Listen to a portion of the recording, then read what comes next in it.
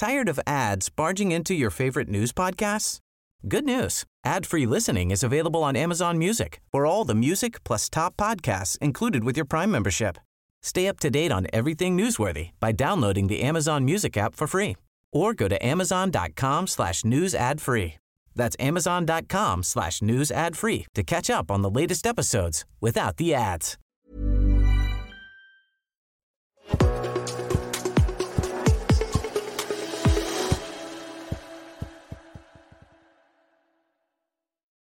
Hello everyone, Charles Watts here. Welcome to another edition of Inside Arsenal. It is the start of another week. It's the start of a Champions League week.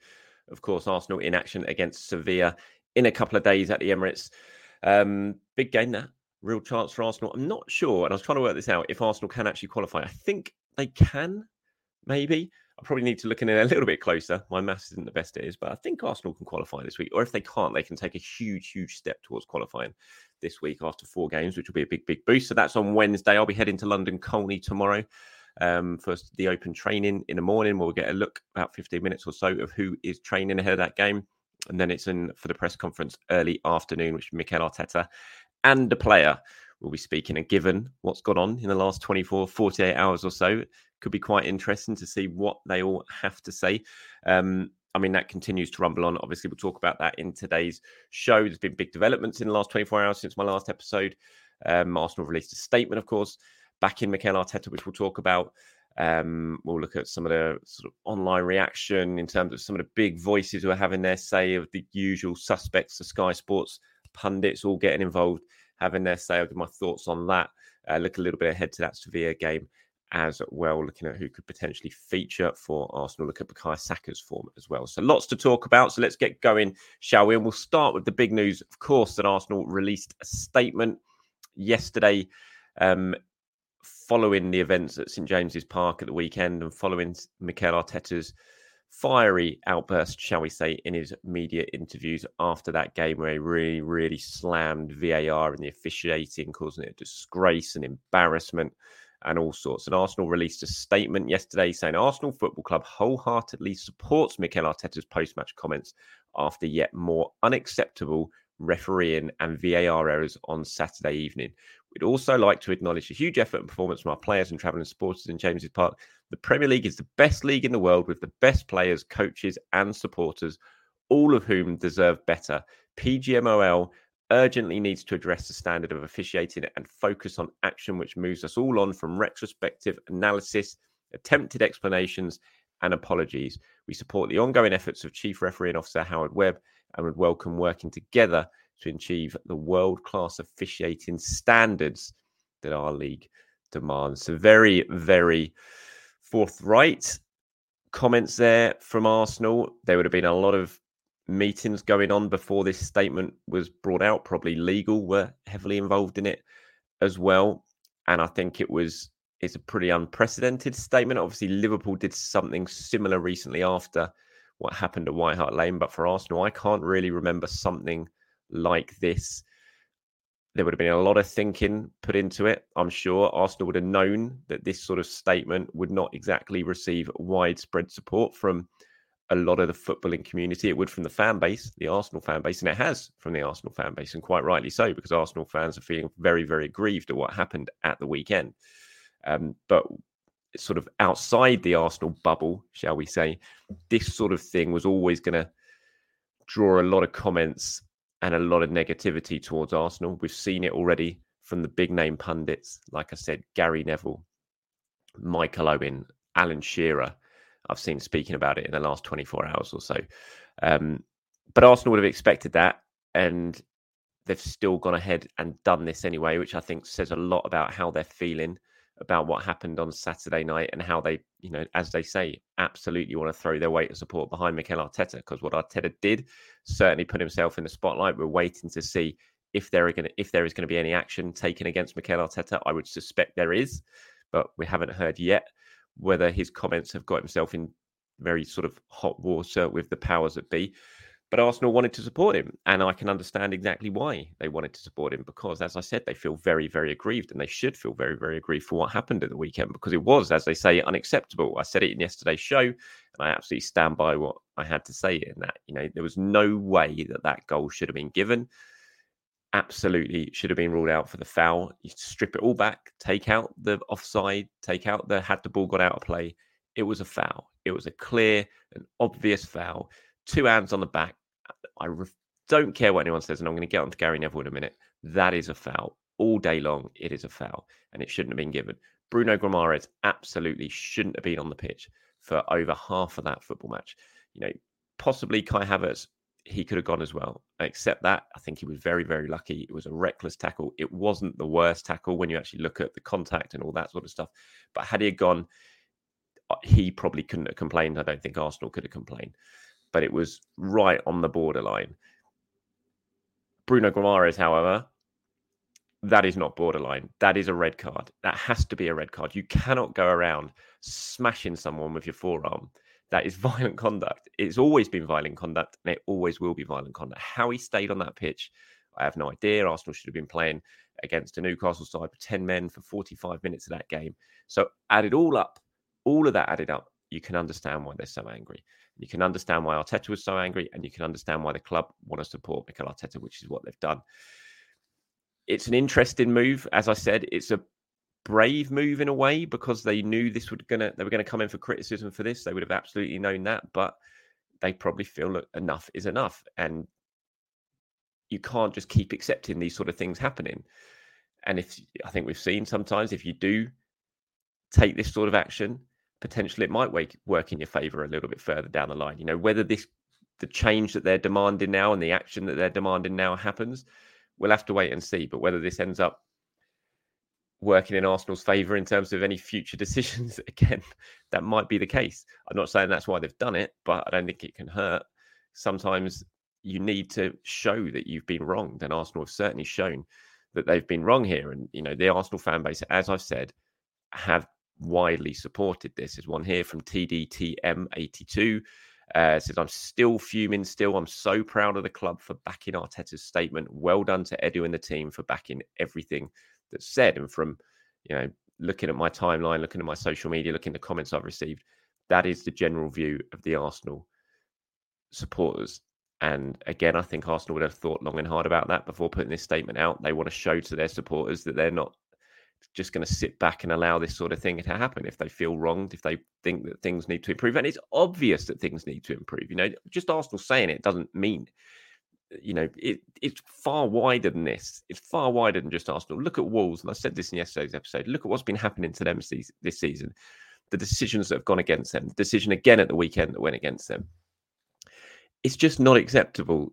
There needs to change. There needs to be improvement. There needs to be reform in how PGMOL operates, how they are accountable, how they train up these officials, and it needs to get better. And until it does, we're going to see this sort of happening. So, in a way, I feel like the football community, rather than sort of pouring scorn on Arsenal for taking this sort of stance, they need to be supporting Arsenal in this sort of stance, because if it doesn't, then there is going to be no change. Nothing's going to happen. It's just going to continue. We're going to see these mistakes continue, and it's just going to be an ongoing process. And I don't think people like Gary Neville, Jamie Carragher, Michael Owen are helping in this regard. I mean, Gary Neville, I don't know, he's becoming a bit sort of parody of himself. He's a huge figure. He's a very influential figure in football because of his job, because of how high profile he is. And yet he's almost, when he's on social media now, and you look at his reaction to what's gone on in the last 24 hours, so he's deliberately baiting the Arsenal fans with some of his comments and what he's saying, talking about Tottenham and Havertz and everything like that, rather than actually focusing on the proper issue here, and that is the standard of officiating in this thing. He's baiting Arsenal fans, and it just feels really odd to me. And you can look at what he's had to say and the statements he's put out, and I mean, some of the stuff here is just farcical, really. Talking about how I played for a club when a manager went mad after games, we felt a decision had gone against us. You feel like it's us against the world. I get it. Everyone hates us. The refs are out to stitch us up. However, I can never remember the club writing letters undermining the system and the whole refereeing community. United undermined, during Gary Neville's time, United undermined the refereeing community every single time they're on the pitch almost. And it might not be with letters, it was by their actions on the pitch. No one was like them under Ferguson. So that's just a farcical comment for a start. When I look back now, I don't think as players we always covered ourselves in glory of refs, and also at a big club we feel entitled, and you have to leave and retire to be able to see that. Arsenal's letter and even the Liverpool statement a few weeks ago, brackets, they had a genuine bad one on them, are wrong. Do it privately. If I was Howard Webb, I would stop apologising to them and get on with it. Managers and players make far more mistakes than refs. And this is the Howard Webb, of course, who Gary Neville has had on his show with Jamie Carragher. They've had him on his show. Michael Owen, who has also come out on social media and had his say, saying it was far more of a disgrace what Arsenal have done. He's got his own show with Howard Webb. You know, for Sky, this is brilliant. This is just, it's extra content. You know, they've got the referee, they've come here, they've got the referee show, and it's going to get more and more attention every single time this sort of thing, this controversy happens. It's going to get more and more attention, it's going to get more and more views. So for them, it's brilliant. It is absolutely no wonder that the likes of Gary Neville and Michael Owen on their side for this. There's so much of a conflict of interest there from such powerful figures in the game. And it just, it just feels really, really... I saw it, if you haven't read Arsblog's column this morning, which I advise you do every morning because it's always fantastic, I retweeted it earlier, and he's had his say on this and talked about how it's just an old boys club, basically. Everyone's in it together. Sky, PGMOL, that's how it feels. And it does. It absolutely feels like that. There's such a conflict of interest here. And, you know, of course, Gary Neville, of course, Michael Owen is not going to criticise Howard Webb. Of course he's not. He's got a direct line to him. He's going to come on his show next time and continue get even bigger audience figures because of these controversies that happen when they show these kind of events. So, yeah, it all just feels totally weird. And I absolutely think Arsenal are in the right by taking this sort of action. Dave here says, Gary Neville trying to justify his reasoning for it not being a foul was laughable. He tried to claim that it was Gabriel's fault for stooping too low to head the ball, and he somehow lost his balance and fell over. But you can clearly see that the replay that Gabriel had lined himself up in the perfect position to head the ball away until he was pushed to the ground with two hands on his back and neck. I remember Cedric conceding a penalty at Spurs last year for simply leaning into Son and jumping for a header. This wasn't just leaning, it was a two-handed shove in the back.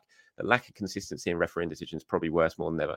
And it is. Look at this tweet on the right from Gary Neville. He'd already bent forward. If you're watching this on YouTube, you can see what I'm talking about. It's a picture, a freeze frame of Bruno Guimaraes shoving Gabriel and the back of his neck back to the ground as that ball came in when Gabriel was about to clear it. And Gary Neville says he'd already bent forward to flick it on and he threw his legs back. So I've tried to do it. It wasn't a foul. He'd already leant forward because he was getting himself into the perfect position to head that ball away. The ball was about to land on his head because he got himself down into the perfect position to head that ball away.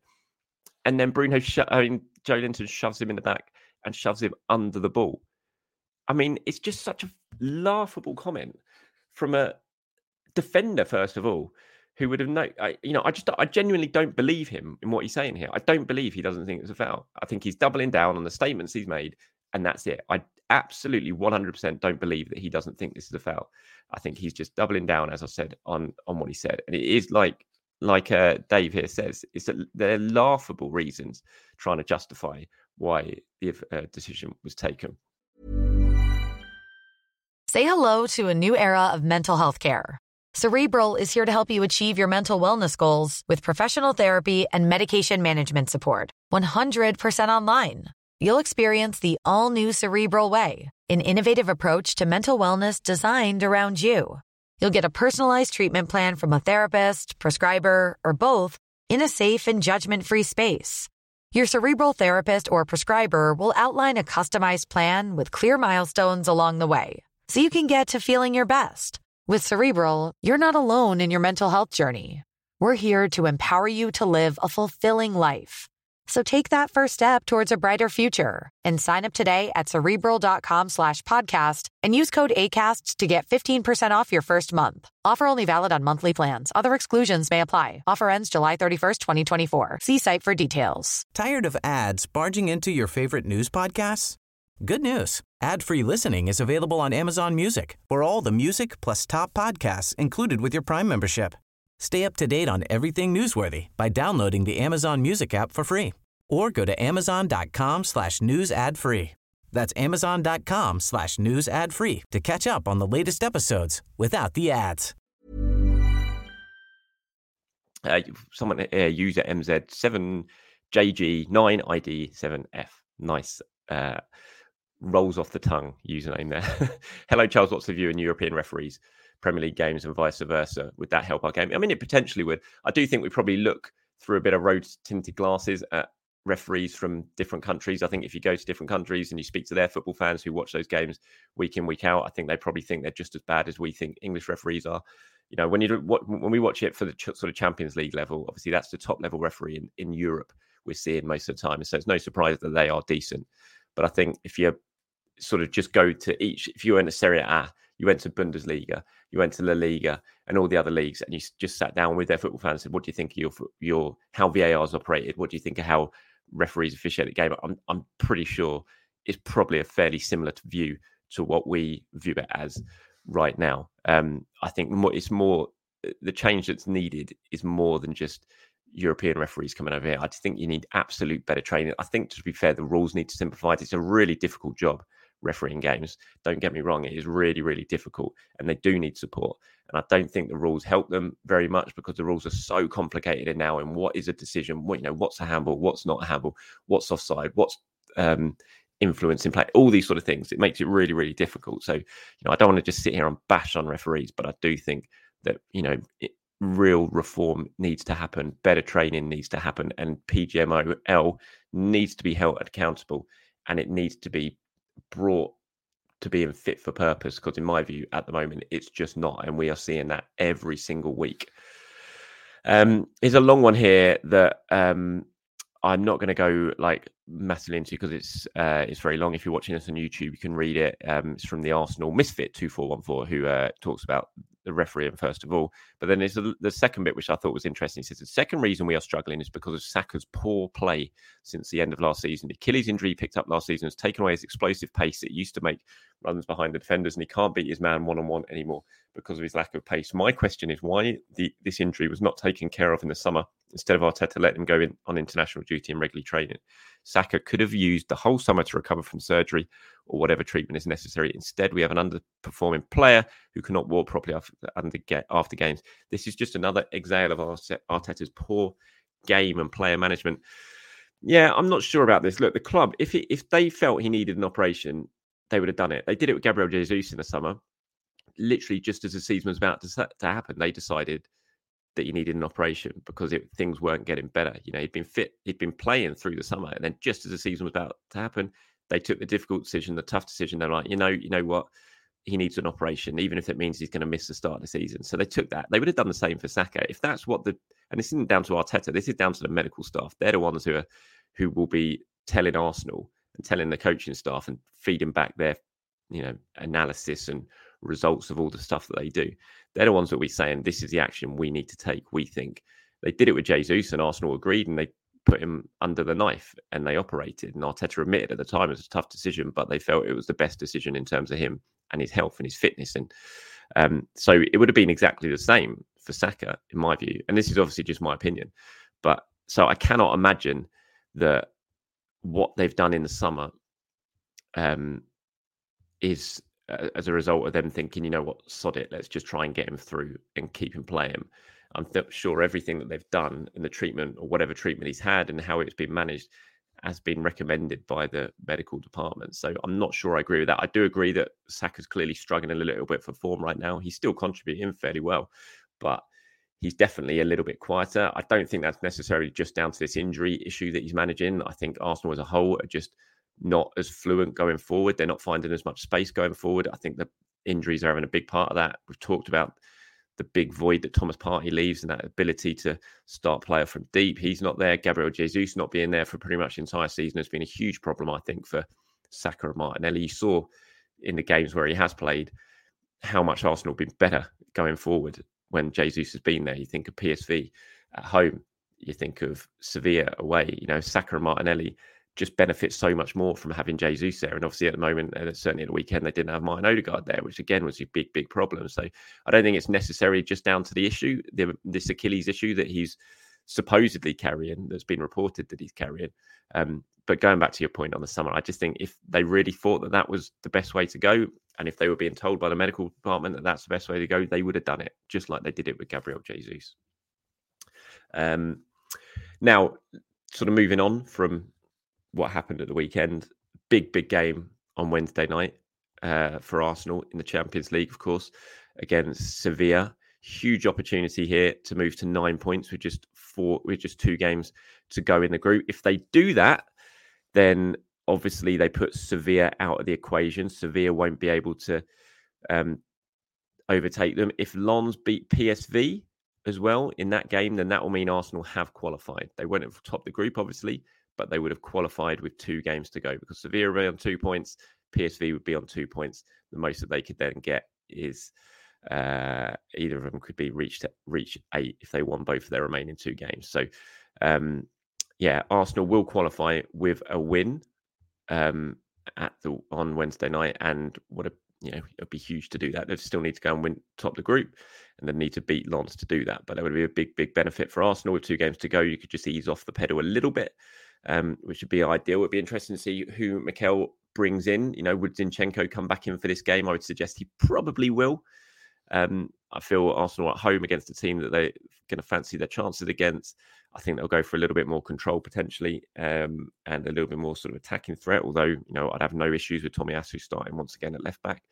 I think he'll go very, very strong still. I think we're not going to see too many changes for the team that played against Newcastle at the weekend. We'll have to wait and see if Martin Odegaard is fit. Like I said, I'll be at the training ground tomorrow watching open training. So we'll tell very early on tomorrow if Martin Odegaard is back training with the group or not. If he's not, then, what will he do? Mikel, will he play Jorginho and Declan Rice in that game? Will he go a little bit more attacking and bring in potentially a Fabio Vieira and have played Declan Rice as a 6? Those are options that Mikel's going to have to make. Let me know what you guys think, of course, in the comments below. Who should be starting this game?